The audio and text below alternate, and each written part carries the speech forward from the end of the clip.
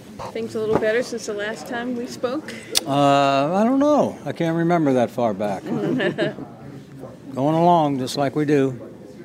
How do you feel just the last couple of weeks the running game has been able to get going a little bit? Just how do you feel like that's been able to come to fruition? I don't know. We've done a lot of hard work on it. We have good backs. We have been more successful than we had been. I hope that's a sign that we're improving and heading in the right direction. So we'll see. Do you think there's any kind of correlation between how the run game kind of got going at the end of last year and the end of this year it got going too, or is that kind of just coincidence timing-wise? I don't know.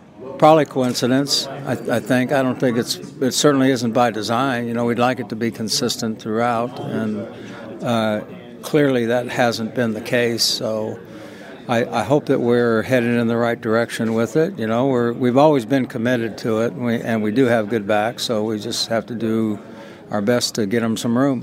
What was your impression of the way that Marshall Newhouse slid in for Marcus Cannon last week? I think that, Marshall's done this a number of times early in the season. In fact, in the first Miami game, he started after only being here a few days, and then we had an injury and he had to go over play on the other side. And so he's just a very bright guy and a guy that's played a lot of football in this league. And so as a result of those two things, it's not hard for him as it would be for a younger guy. So we've been pleased with the guy. He does everything we ask him to do. Does he seem a little bit more comfortable on the right side versus the left? I don't know. You'd probably have to ask him that. But to me, he looks like he's comfortable on either side, honestly. So I think he's capable of playing either side. Good question. What kind of what? Lift. Ted Karras? Yeah, he's done.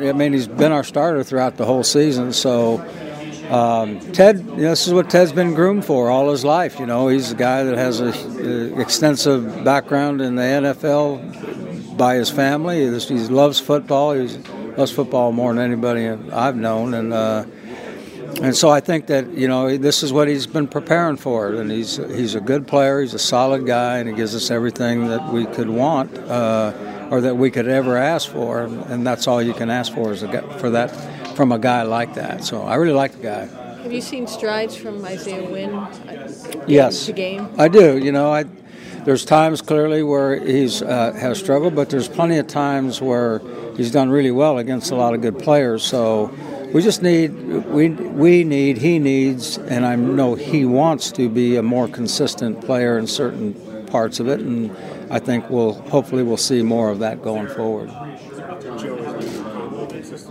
Yeah. Pretty much from the moment he 4 years. Just, I don't know, when you guys saw him coming out, did you envision this kind of player who I think most people would argue, who watch him closely, he's one of the better guards in football? I don't know about whether he's the better guard.